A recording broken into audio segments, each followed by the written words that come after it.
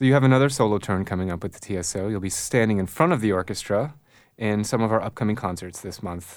Tell us about the piece you're playing. It's Howard Cable's Point Pelee, is that right? Right. It's a 3.5-minute piece featuring the horn. It's very melodic, it's beautiful, it's peaceful. Howard wrote it as the middle movement of a piece called The Ontario Pictures in 1986. And he was just a master at orchestration and knew how to write very well for the horn. Mm-hmm.